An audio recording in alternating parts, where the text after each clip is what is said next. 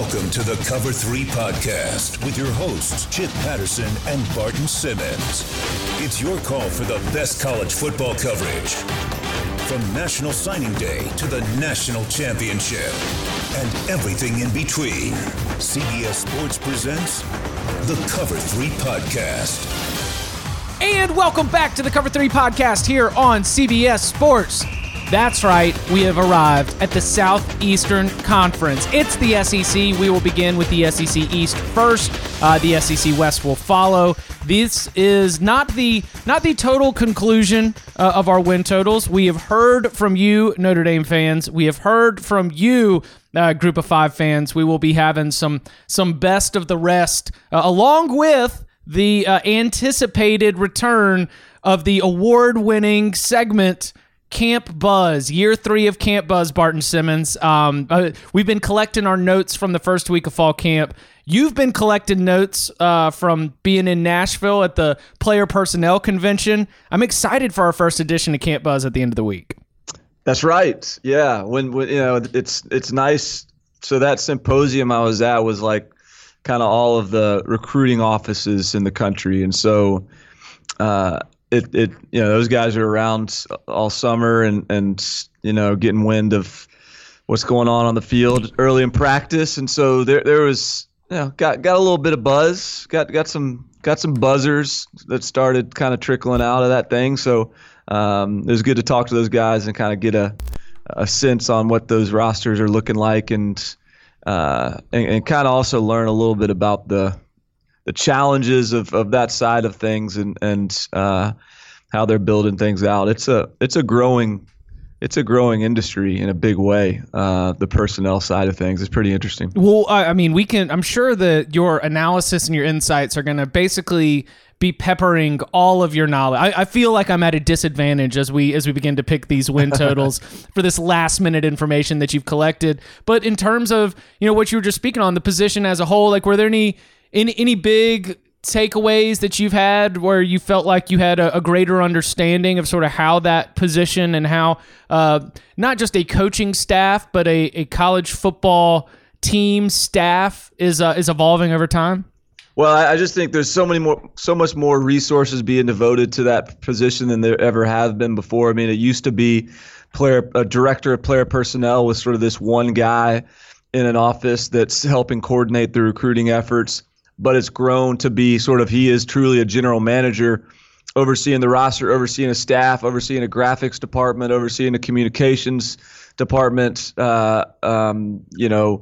It's overseeing on-campus recruiting operations. Like it's just truly this. It's evolved into this really all-encompassing position. So and some of these programs have so much resources put into it, and they come with these like armies of staffers to events like this, and some are sort of one-man shops still, which is interesting. But Chip, it's funny, like you say I'm coming armed with like more information. It is one of those deals where everyone you talk to, even the schools that like even the schools that like we may have like lower expectations for, you come away from the conversation and they're like, I don't know, I think we're going to be pretty good. Like I got a pretty good feeling about this year. Everyone's optimistic this time of year.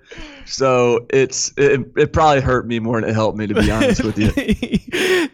Because I'm sure you're coming in with especially for these particular positions, you have intimate knowledge of their roster, probably more so than most people just from the recruiting and the evaluating process through these guys' high school careers. So you're coming in with names, you're trying to check up on guys, and you're probably like, he's like, "Ooh, really developing well, coming along good, Barton." You're gonna be really happy to see him on Saturdays. Right? Yeah, like 2 days into practice, they're like, "Yep, he's great." And then once the season actually hits, you'll never see the guy again. So. Yeah, there's a lot of, and you never know too. I mean, sometimes the guys that are optimistic are the ones that are just sort of convincing themselves or talking themselves into a team that maybe would have otherwise had some doubts. And the ones that are sort of pessimistic are maybe trying to like not jinx themselves and get over their skis. So So yeah, I got a little bit of information, but I'm not I'm not changing my picks. I'll put it that way. All right. Well, speaking of those picks, are you ready to count them up for the SEC East? Count them up. As much as I think it's the under is a safe play, like I can't even count them up. Count them up. How many games are gonna win this fall? I can't fathom 8 wins. How many games are gonna win this fall? I just can't. I don't see it. It's not on there. It's not the schedule I'm looking at. Unless there's another schedule somewhere. The East Division of the SEC actually, does have an SEC championship thanks to those Georgia Bulldogs, and that's where we're going to start with the 2-time SEC East champs, Georgia Bulldogs. The over-under win total that we are going to be pulling from this, and Barton, I did try and update some of our numbers, shop around, try and look for a few updated ones. So we will discuss these sort of within the context of course, our expected records and sort of which way we lean on them. I've got Georgia right now here on my pad at 10.5. Now we've got, of course, the Florida game in Jacksonville. We've got a massive game with Notre Dame coming to town in Athens in the near end of September, middle of September. We've got, of course, a trip to Jordan-Hare to play the Auburn Tigers later in the year. The Bulldogs have Jake Fromm back. They've got a lot of turnover, particularly on the defensive side from, what was a stellar playoff national championship game unit. Some of the great recruiting has started to turn over there on that side of the ball. So as you're looking at Kirby Smart here in this stage, with the expectations, the bar has been raised. He sort of set it so that anything other than an SEC East title is going to be a disappointing season for the Bulldogs. 10.5. How are you leaning on this one? I want to go through an exercise here, Chip. Who on this schedule, where are games that are realistic losing opportunities? Like Notre Dame was one, right? Mm-hmm. Do you see any of at Tennessee, South Carolina, or Kentucky as possible losses? I am willing to consider, and this is a little bit of a spoiler for later in the show, I'm willing to consider that our boy Jeremy Pruitt's going to get somebody this year. That he's gonna get them all fired up now, and we're gonna go get them. And the Vols are gonna go get somebody. That's spelled GIT. But I like the exercise. I will continue. I will say no realistic losses. Well, okay, but it sounds like you do think that there could be a stumbling block there. Just within that cluster. Within that cluster, there could be a stumbling block. I don't think it would happen at home to South Carolina or at home to Kentucky, but I think if you walk in to Neyland Stadium and Tennessee's off a bye and they've been thinking about playing Georgia for 2 weeks, they could get you. Okay. All right, so we got a loss for Notre Dame, or I'm just like a lost potential Notre Dame, a lost potential in the middle cluster, and then you got Florida, Missouri, at Auburn, Texas A&M, at Georgia Tech. So those are, I guess, would you say those are 4 losable games? The counting Missouri? Yeah. Yeah, sure, absolutely. Okay. All right. So this number crept up even higher than I sort of envisioned as we started this exercise. I've got them. I think this is probably an 11-1 team. I'm on the over, but I'm not confidently there because I do think that. The sort of the wide receiver issues are well documented. They've got like 12 catches coming back at the receiver position, but they've recruited well and. Demetrius Robertson and, I don't know, Tyler Simmons or, there's guys, Dominic Blaylock, the true freshman. There's guys that can step up. So I think where I think about this program as less confidently as last year is kind of the turnover at coordinators. You know, I mean, Dan Lanning takes over as defensive coordinator. He's early 30s, young. He's coordinated before at Memphis, but I don't know. Mel Tucker just left for a Power 5 head coaching gig. He's been coached under Saban, coached in the NFL, very experienced. James Coley, who's experienced as an offensive coordinator as well, but less successfully so than Jim Chaney before him, who was sort of poached. So, you know, I still think Georgia's going to be really good, and boa constrictors don't have bad days. That's my Georgia slogan this year. So they're going to be like, they're going to have some very dominant moments, and they're going to be every game they're going to be pretty good. But I still think like 11-1 is, to me, the top end, and I think 10-2 is not unreasonable. Yeah, I'm on the under. And that is the way that I totaled it up. You know, the Tennessee I was willing to entertain as like, that's just a little chip fantasy that we've sort of thrown off and cooked together in the kitchen. The one that I can argue with more faith in what we know is Notre Dame's coming to town, and I am a little bit like I am a little bit bullish on believing in, and I think, man, you might have started to talk me into this when we did our show on CBS Sports HQ, which podcast subscribers and listeners can actually listen to the audio version. It's on the feed. But when we were talking about the top 10 of the CBS Sports 130, you zeroed in on Notre Dame, and then I had to write up the full CBS Sports 130 post yesterday. I was looking at where teams had moved, and I was like, man,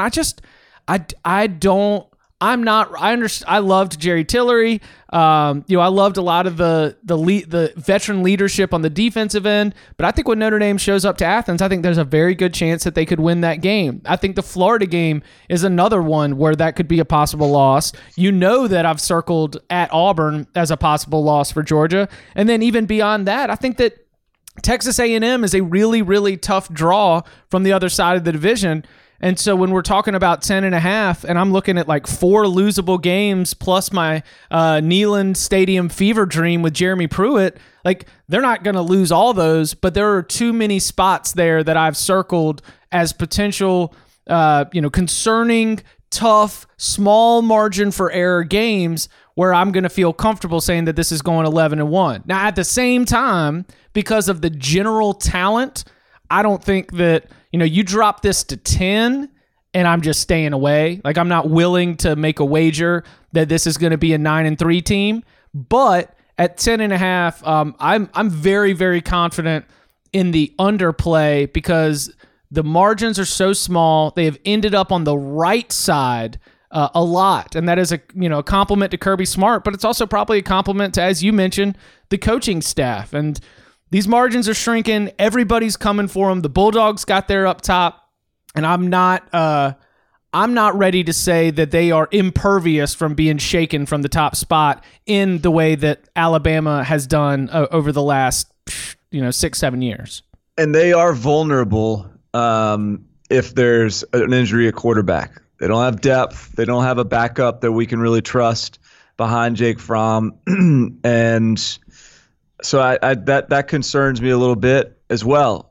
Just the lack of an emergency game plan in the event of an injury, and so it's hey, this is a team is Jermaine Johnson and Nolan Smith and some of these newcomers going to give them a pass rush that they were missing last year. Brenton Cox looks like he's out of the program.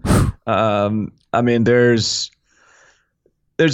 just think that there seems to be, like, I do feel like the general national confidence in Georgia just sort of cruising to the East title, being this likely playoff contender, it strikes me as a little bit overconfident. Man, right there with you. Are we acting like Florida and Missouri and Tennessee aren't getting better? Yeah. But I think this is a telling year, and I mean the Kirby Smart's records first 3 years identical to Mark Richt's. Is that correct? Like year to year to year? Really? Yeah. Like if you look at Mark Richt's first 3 years at Georgia, they've got basically the same year 1, year 2, year 3, and so this is going to be a telling year. I think this is where we find out. We know Georgia's for real. We know Kirby Smart's for real, but I think this is where we find out if he is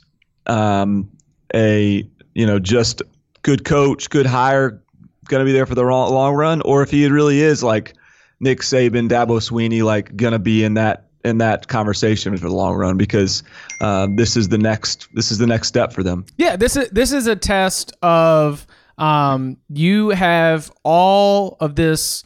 Georgia's always had talent. Georgia now needs for some of the talent that Kirby Smart's staff recruited to step up and win football games. Kirby Smart was not part of the Roquan Smith recruiting pitch, right?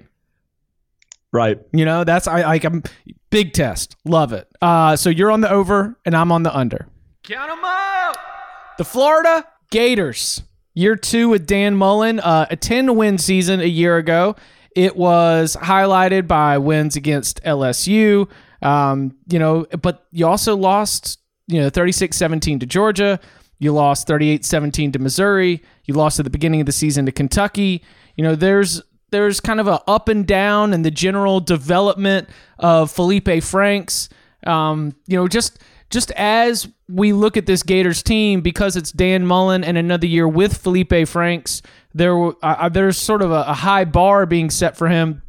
I was listening to Mullen's comments to reporters yesterday, amid the news that C.J. McWilliams is going to be out for the year with the torn Achilles. But before he got into the bad news from the weekend scrimmage, it was interesting hearing Mullen talk about Franks, because he just has like a very he had a very tell it like it is. Felipe's been here. He's been through this. He's got a killer arm. If he wants to, he can just go out there and just sling it. But what I'm working on with him is trying to make him a little bit better at being consistent and a little bit better at understanding how to show leadership on the field and all these things. And I go back to the emotional Felipe Franks. Remember, he's telling the Florida Gators home fans, giving them the be quiet, hush up sign. I'm fascinated of all the quarterbacks in the SEC. The one that I think could be like hot and cold, like the biggest variance that I have in my expectations is with Felipe Franks in particular, and sort of his grasp of the offense and whether or not he's going to end up taking a big jump in terms of consistency and production. I say that to say I'm not ready to bet on Felipe Franks, and with an over/under win total of 9, I think 9's a very good number. But if you're gonna push me off my push, I'm probably pushed to under. Yeah, I mean, the combination of Felipe Franks with Dan Mullen has me very, like, I am not worried about Felipe Franks. I think Felipe Franks, like, he took a big step forward last year.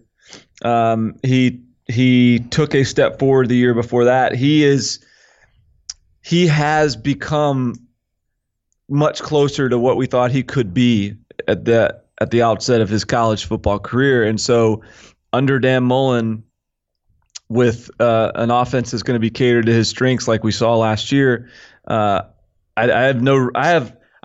perfectly capable and comfortable saying, like, all right, Felipe Franks will be a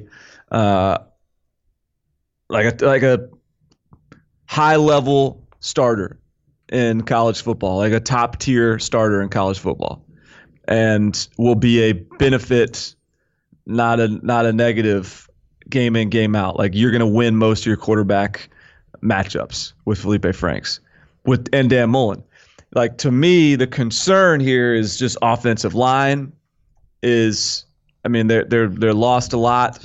John Hevesy turned over that offensive line and made it really good when it really wasn't before. And so can he do the same thing? I mean, that's the nice thing about offensive line is, yeah, you got new faces, but when you're developing, like the development doesn't start when their first game. Like he's been coaching them up the last year and a half. And so maybe those guys are more ready than they're getting credit for. So I've been very back and forth on this Florida team. I landed on like 9-3. I think I've gone back and forth on their South Carolina game. I think they lose to Georgia, LSU, and Auburn, but they're certainly capable of winning any of those games. So I guess where I'm at is 9-3 is my expectation. Are they more likely to win one of those big games or lose a South Carolina or a Tennessee or a Kentucky or a Miami for that matter? I'm sort of more inclined to go with the lose side of that equation. Yeah. So I would say I'm pushed to under, but definitely in sort of stay away territory. Let me for a team that I think is going to be very, very young at a lot of key positions. Like on the offensive line, they need some young players to really come along quickly for them to be able to be effective. In the defensive backfield, they've got C.J. Henderson and Marco Wilson's pretty good, but like they've got potential youth and depth issues in the secondary. Now, tell me if you could see this happening. Yeah, depth. I would say depth because I think their front line is still really good in the secondary. Like I think Brad Stewart's really good.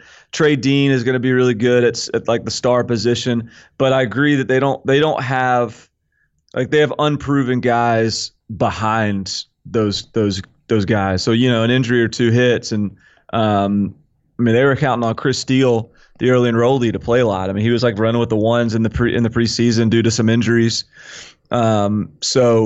So yeah, I think to me, they still look really talented on defense, but not maybe as deep defensively as they've been the last few years. So the Georgia game is going to be massive, right? Like that's probably November 2nd in Jacksonville. If Florida enters that game still within the mix of the SEC East title, that's got to be the one that they've got to win. Now, let's say that it doesn't go their way. Tell me that you don't see this potentially young, potentially depth challenged team maybe finding it a little bit hard to pull it together for the final games where you've got Vanderbilt and at Missouri. I mean, couldn't you see that at Missouri game being the most interesting motivation game where one of these teams isn't even going to be going to a bowl game and the other one is maybe just missed out on their chance to win the SEC East? Like that looks like motivation bowl upset city for the Gators. Yeah. I agree. There are so many upset spots. I'm with you. At the over/under win total right now set at 9. I would give it a push or a stay away, but like I am under way before I'm over, probably because a lot of these depth concerns. Count them up. And we just mentioned it. The Missouri Tigers. They will not be going bowling this year, but there is. There is still some confidence. And look, you've got your finger on the pulse of Missouri football from time to time, Barton. So I'll let you take the lead on this one. A team not eligible for the postseason, over/under win total set at 8. How do you think that Barry Odom's going to have this squad going? Well, I was a little worried when I saw, I think yesterday, some Kelly Bryant carted off the field headlines. Did you see those? I did. It appears that it's maybe we have to update this discussion if news comes out to the contrary. But it appears it's not that super serious. But obviously, a lot rides on Kelly Bryant and just being healthy and being who we sort of think he is. But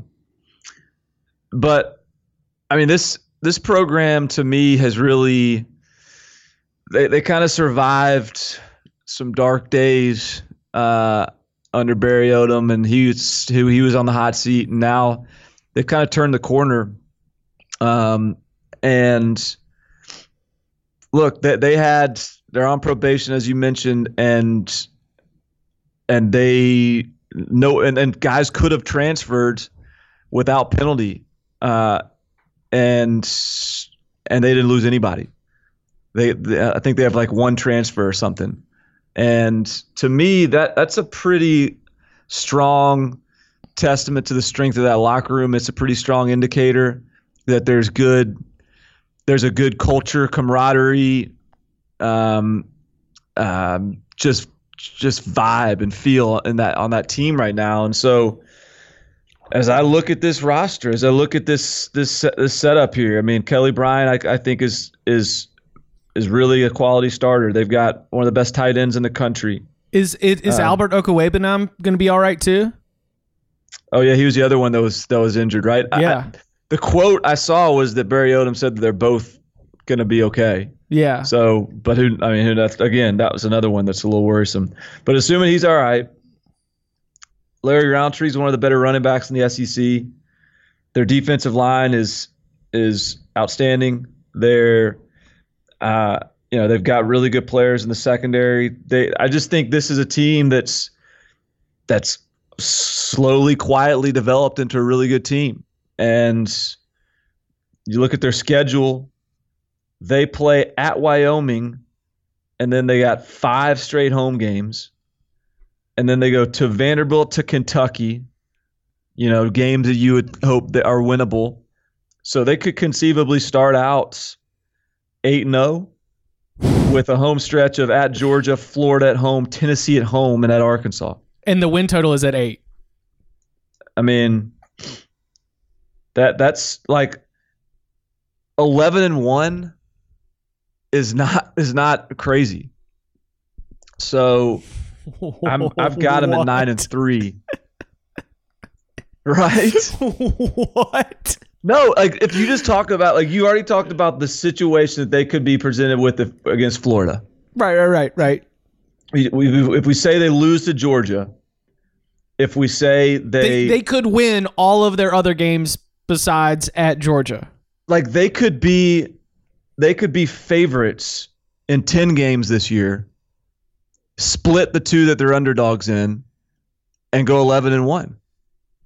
Like, again, this is a best case scenario as I'm talking about the extreme on the spectrum here, but I just think this is a team that, in part because of the schedule, in part because of those other factors, this is a team that it feels like an over to me.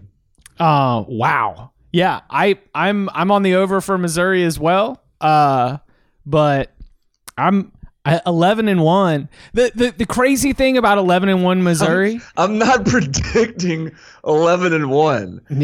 You're locked in. You're locked into 11-1 now.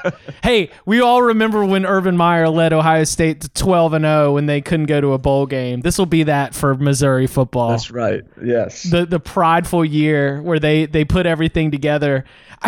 I'm excited to see Missouri football healthy because they made the jump to the SEC. They kind of had that really fast, immediate splash with Gary Pinkel, a couple of SEC championship game appearances. And then, it's kind of tough when you take a step back, a little bit of an identity. Where do we stand? What's going on with us and our rivals? I like how you put it there. You've quietly look up and you're like, man, this is a program and this is a team that seems to be doing all right. And I'm inspired by some of the early reports and some of the early chatter, not the injury chatter, but just the attitude and the way that this Missouri team has approached the 2019 season so far. Of course, it will be tested as if they do face further adversity. If they take a couple losses, are they going to pack it up, or are they going to be able to find some motivation even when the postseason's out of reach? But I'm with you, man. I kind of feel like Missouri, like Georgia, everyone, as we mentioned, has kind of, the national stream has pushed them out into the forefront. And Florida, the national stream of momentum has pushed them up into the top 10. Georgia top 5, Florida top 10. And then there's not really any other teams that are mentioned in that top 25, top 30 conversation. And I believe that Missouri is much closer to Florida in the SEC East pecking order than a lot of people are willing to admit. There's a few teams nationally that everybody is jumping on as sleepers, as dark horses, or whatever you want to call it. And I think there's people that are optimistic about Missouri, but they haven't reached that sort of trendy pick status yet. Right. So I think if there's a pick that's worth, like, there's still some value buying this stock to me right now, and so I might ride this a little bit here. Coming up on the other side, how will Stoops keep the momentum going at Kentucky? What to expect from Jeremy Pruitt at Tennessee, plus win total picks for South Carolina and Vanderbilt next. As one door closes, another opens. The 2020 fantasy baseball season is over, but 2021 prep is just beginning. Join Scott White and me, Frank Stanfield, on Fantasy Baseball Today, part of the CBS Sports Podcast Network, as we take an early look at position previews, review mock drafts, and react in real time to the MLB hot stove. Not only that, we'll be welcoming in some of the best guests in the industry to try and figure out what was real and what wasn't from the abbreviated 60-game season. Listen Tuesdays and Thursdays on Apple Podcasts, Spotify, Stitcher, and wherever else podcasts are found.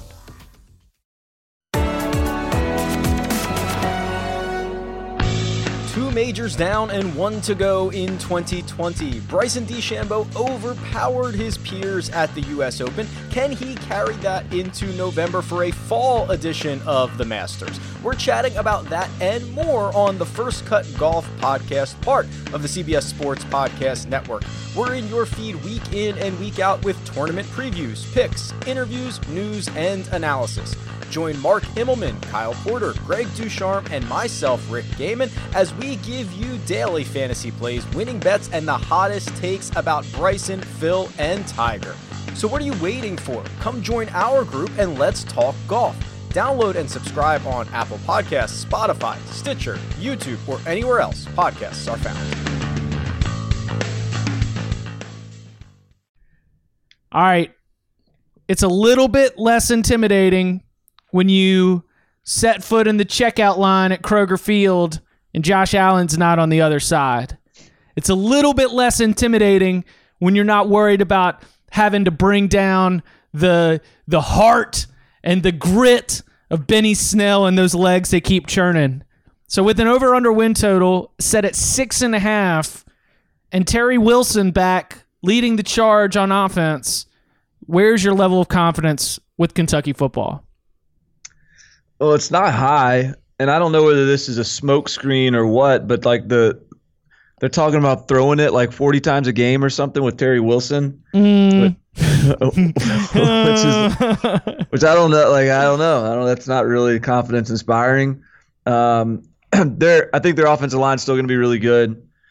I think they'll still be good on defense, but even you can say they're still going to be good on defense and also say they're taking a huge step back just right. Based on all. I mean, that's a really, particularly for Kentucky standards, this isn't like Florida or Georgia that reloads every year. I mean, that NFL haul that they just produced is that you don't just backfill that at Kentucky. So I think that's got me a little bit concerned.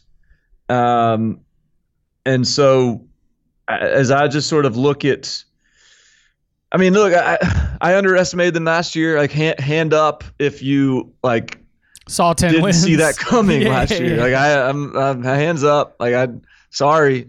I owe the Bluegrass State a big apology, I guess. But I feel like I'm gonna have to underestimate them again. What's our number at here? 6.5. Yeah, so I'm at like 6-6, and I obviously that could turn, but and 6-6 could be 7-5, could be 5-7. 6-6 is a realm where there's a lot of toss-up games. So, but I don't see them like I don't see what it looks like for them to be another like 8 or 9 win team. I don't know how that is derived from this team this year. I think that to like expect another 8 or 9 win team might ignore how monumental, like, just remember it was just in a couple years ago, like getting them to the bowl game felt monumental, and just being able to like have that postseason experience. And it wasn't just, Josh Allen and that defense and Benny Snell. Like, it wasn't like they just emerged last year. I mean, that was a defense that Kentucky had really been building towards, and that they had, a lot of guys had played a lot of snaps, like very veteran-laden defense. Like the 2017-18 season, to me, felt like those were two. Like the first one was the overture, and then like this was like the grand finale in 2018. Like this was the breakthrough. This was the moment. The window was open. Kentucky went and got it. They weren't able to win the SEC East, but they beat Florida, snapped the streak, and got 10 wins. Like that was like all just this like big breakthrough. And now I just think there's a come down. I don't think it's a hangover, because a hangover would probably include the idea that some of those same players were back and it was a lack of production moving forward.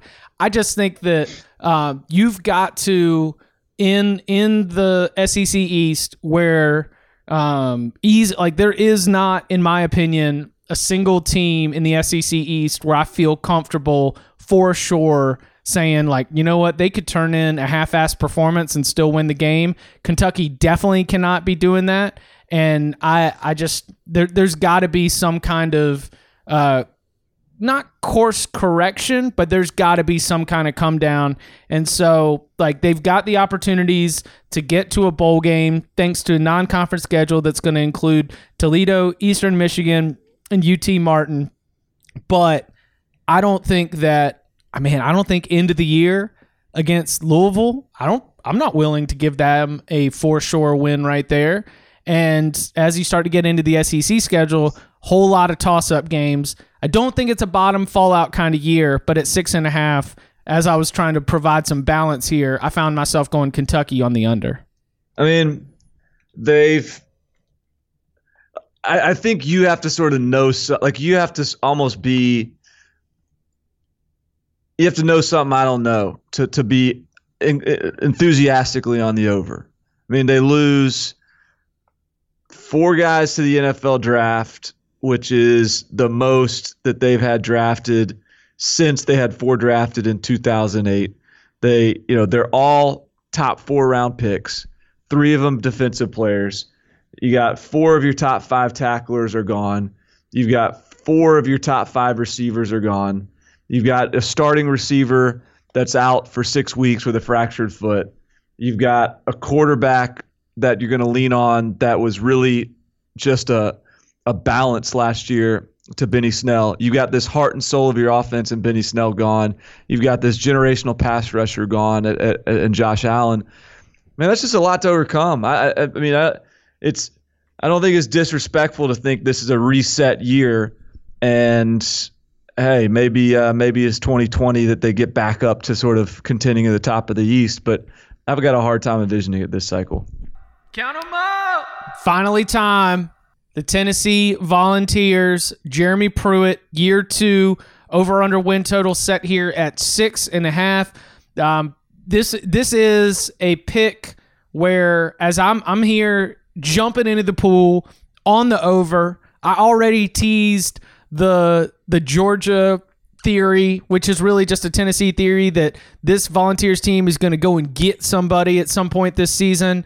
And I think that there is something within the fabric of what he's building with the staff changes that he has orchestrated during the offseason, where if Tennessee is just going to be this like down grit and just like just push you around, play with a little bit of nastiness, a little bit of a nasty edge to you.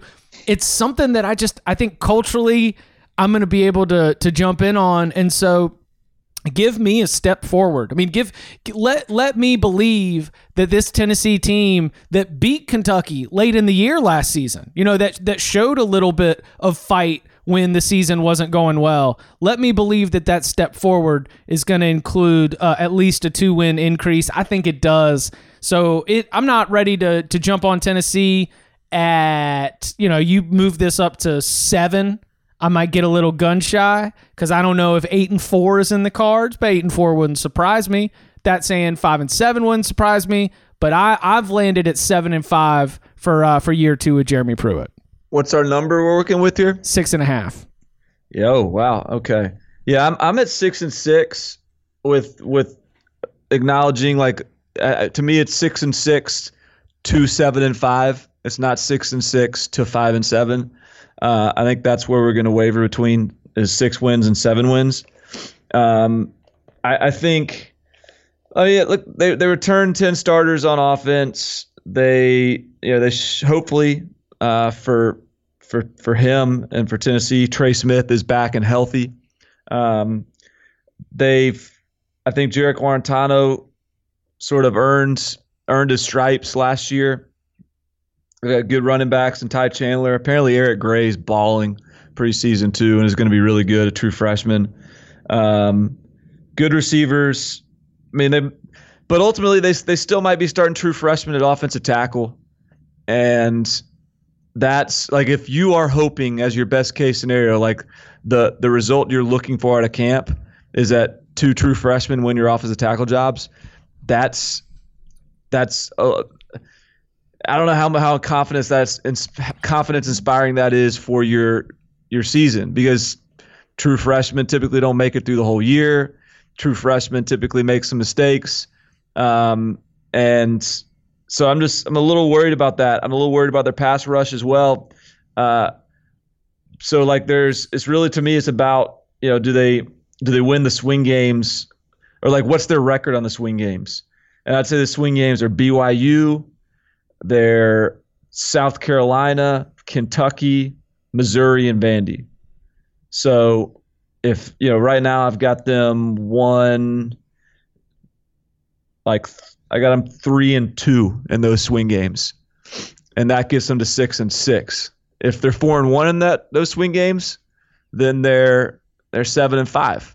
And some of that's going to be about culture building and just sort of toughness. And you got to think that Jeremy Pruitt's going to instill some of that, and they'll win some of those close games. But there's no one, there's no one laying down right now in the SEC East. They've lost 3 straight to Vanderbilt. The rest of the conference is strong and getting better. So this is just a matter of how quickly can Tennessee improve? How quickly can they, how steep can the incline be for them? Because last year was they were starting behind the 8 ball with that roster. It is possible that if things could snowball very quickly out of control. Let's say they start 3-0, they could lose their next 5, maybe 6 games. Truthfully, I haven't. If UAB was all loaded with juniors and seniors last year, well, then forgive me on that one. But at Florida, Georgia, Mississippi State, at Alabama, South Carolina, could lose, might not. I'm not betting on it, but could lose every one of those. Then all of a sudden, you find yourself 3-5, needing to go 3-1 against UAB, Kentucky, Missouri, and Vanderbilt just to be able to make a bowl game. That middle stretch, how healthy the team is, where that team's psyche is at, that feels like just a massively defining spot for the Volunteers this year. Yeah, and you have alluded to maybe they've got an upset in them in that middle stretch. That'd be huge.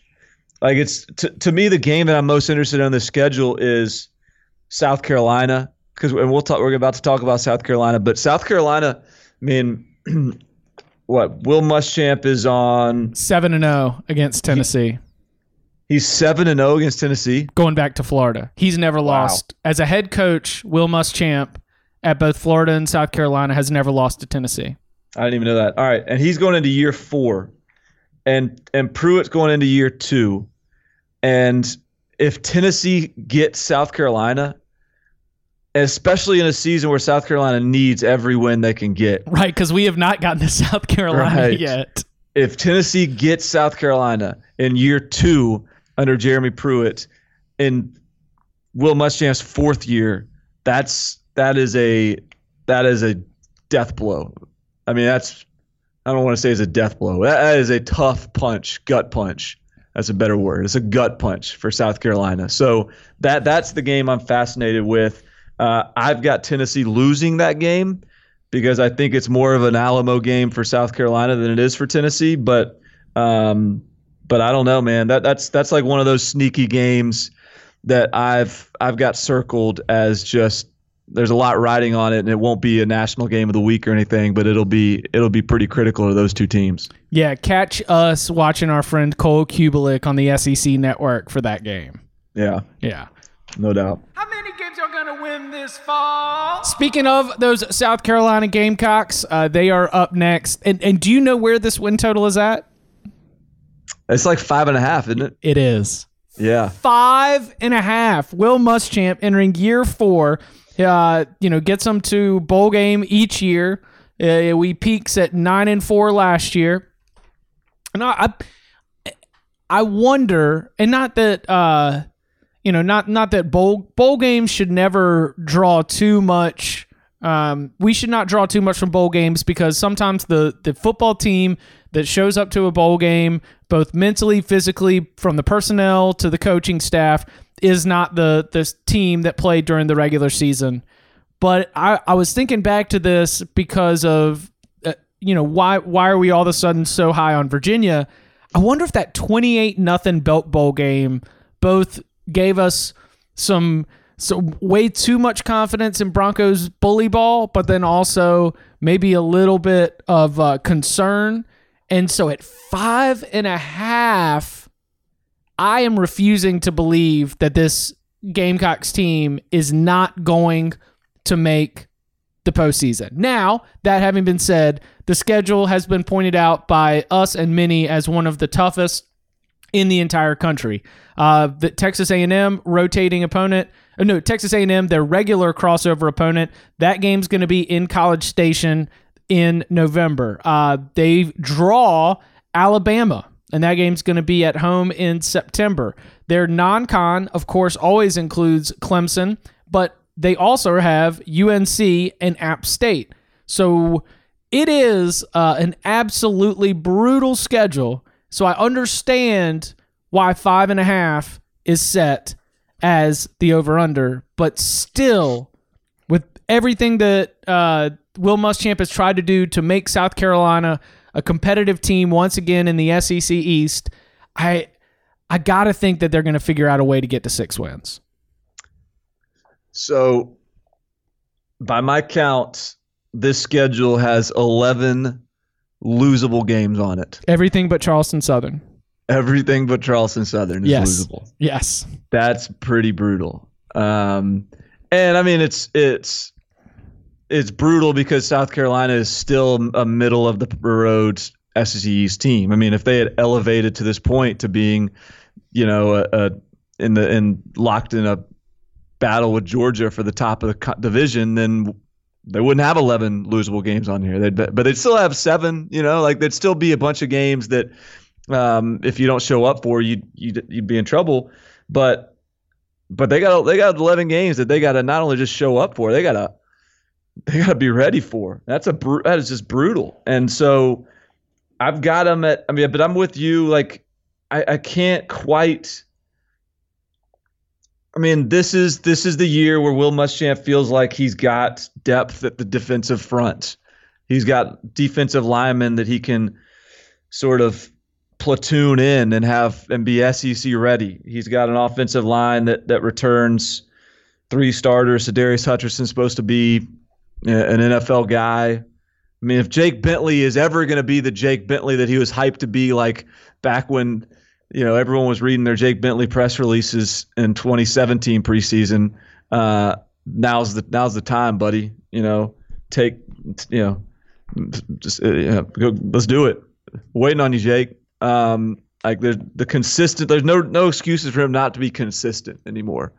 For him to have these sort of moments or games where he has these inexplicable performances. So, I mean, if you have any faith in Will Muschamp, and if you sort of think he is a net value add as a coach, they got to be over 5.5 this year, and they really should. They really should figure out a way to get to 7 wins, and be happy about that. I've got them at 6-6, and going to a bowl. And I think even given the schedule, like I'd be a little disappointed at 6-6. Just hoping that the natural evolution of this program would have put them in a better spot in year 4. Will Muschamp gets a shot at his former boss, Mac Brown. Mac Brown is trying to make a splash landing. Who are you giving that season opener to? I think South Carolina.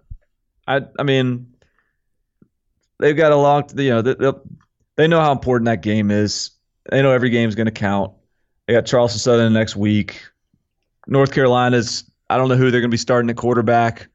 I just think it actually is going to be Phil Longo. Phil Longo's actually just going to be taking the snaps for him. It's going to be like home run derbies, where it really doesn't matter who the quarterback is, but between like Daz Newsome, Michael Carter, Antonio Williams, I think Phil Longo's offensive plan is to not be too dependent on the quarterback making tough throws down the field. That is my prediction. You're getting kind of excited about North Carolina's running back field, huh? I thought last year Carter and Williams were good, and Daz Newsome I'd forgotten until we started going through and circling some stuff. Anyway, this isn't a North Carolina podcast, but yeah, that has been my prediction from the early days. My camp buzz from Chapel Hill is that highlighting the skill position players and putting them in space is the game plan. Yeah. Well, he can do that effectively, but he doesn't always do it against great defenses. And will South Carolina be a great defense? They should be at this point. Will Muschamp is this defensive whisperer, the 3-star hunter who can, outsmart the recruiting services. So let's see it. Javon Kinlaw is supposed to be a first or second rounder, defensive line. They got defensive backs and J.C. Horn and R.J. Roderick, and I mean, there's no reason they shouldn't be really good. So let's see it. I am looking at this for South Carolina. If you had pushed this to 7, then I wouldn't be able to take it. No. But I don't know exactly where, but I think let's go North Carolina, Charleston Southern, Kentucky, Vandy, App State, and then they just got to find something. They got to find something. If they are 5-6 welcoming Clemson to Williams-Brice, would you be taking the Gamecocks against the spread? No. Okay. No. Even if that spread's probably going to be 28.5? I think if it's a motivated South Carolina would just sort of stoke the flames of Clemson even more to sort of be more focused themselves. And in their season? Yeah. Count them out! And finally, wrapping up the SEC East, the Vanderbilt Commodores, the pride of Nashville behind Barton Simmons. Derek Mason now in year 6, kind of fully entrenched. There have been the seasons a little bit of a rough start, but then you've got some proof positive in the last couple of years, couple of bowl seasons where I think we've seen Derek Mason take a lot of pride in what this team's been able to develop. Keyshawn Vaughn is one of the best running backs in the entire SEC, but they are facing that challenge of being sort of power ranked at the bottom of the division. They catch a road trip to Purdue in the non-con. They've got LSU rotating through from the SEC West on their schedule in conference. The over/under win total is set at 5. Barton, do you think this team is bowling? Can you believe this is year 6? 6 years of Derek Mason. That's and the answer is yes, because And it's like a yes where you say, like, you know what?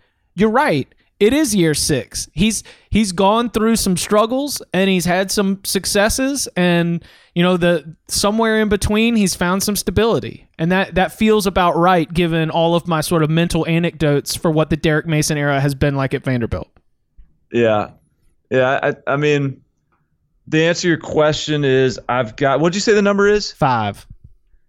I got a bunch of pushes in this that's no fun. But I mean, I got another push here. I think they're 5 and 7, capable, but I mean, if you're talking about like they are so quick, and Derek Mason was at the SEC Media Days was all about his big 3, and it's a good big 3. I mean, it's Keyshawn Vaughn and Kalijah Lipscomb and Jarrett Pinkney are as good of a wide receiver, tight ends, running back trio as there is in the SEC. That's pretty strong to have that at Vanderbilt. But what do we know about the SEC? It is a line of scrimmage league. Like, that ain't going to get you very far if you don't have a good defensive line and a good offensive line. And I'm not necessarily convinced that their defensive line is that good. I mean, there's a reason that they've got now that Derek Mason's on his 3rd defensive line coach in 6 years. I mean, and I don't know if I'm not even saying it's the defensive line coach's fault, but but Derek Mason's looking for answers. It's almost like it tells me something about like the confidence he's got in the front 7 and particularly the line of scrimmage. And so I'm not there yet on the line of scrimmage. They lost some pretty good offensive linemen as well that have played a lot of games. So what are the holes going to look like for Keyshawn Vaughn? And then ultimately this is still the SEC. So I've got them. I mean, this is another team, at Purdue, at Vanderbilt, you got to just find your 4 wins every year, non-conference. Like, I guess when they scheduled Purdue probably wasn't very good. So I'm not going to knock the scheduling for that. But Northern Illinois, man, that's a good program. That is, I think I've got that as a Vanderbilt win as I total it up. But that ain't easy. No. So that 5 and 7 is including a win against Purdue, which is on the road and is no gimme. And what do you have at Ole Miss? I've got them winning that game. So there's still this is a team that's going to beat some good teams. But I still think this is a team, when you're talking about playing in the SEC in the pecking order, you got to rank these. You got to decide whether, not if Vanderbilt is good, you got to decide if they're better than the other teams. I still don't think that they're better than the other teams, the SEC. Yeah, I'm a push under. Do not think that as we're going through these toss-ups and as Vanderbilt, South Carolina, Tennessee, and Kentucky are just fighting and clawing to try and make sure that they're going to end up on the right side of that 6-win cutoff, that I do not feel good that's going to be a scrap and a claw that the Commodores are going to win. But you know what, Barton? You can always count on that APR score if you can get to 5 and 7. Vandy's got you covered. No doubt. Coming up in the next episode, we will be taking a look at the SEC West. Make sure that you subscribe so that you can check that out. You can follow him on Twitter at Barton Simmons. You can follow me at Chip_Patterson. Barton, thank you very much. Yes, sir.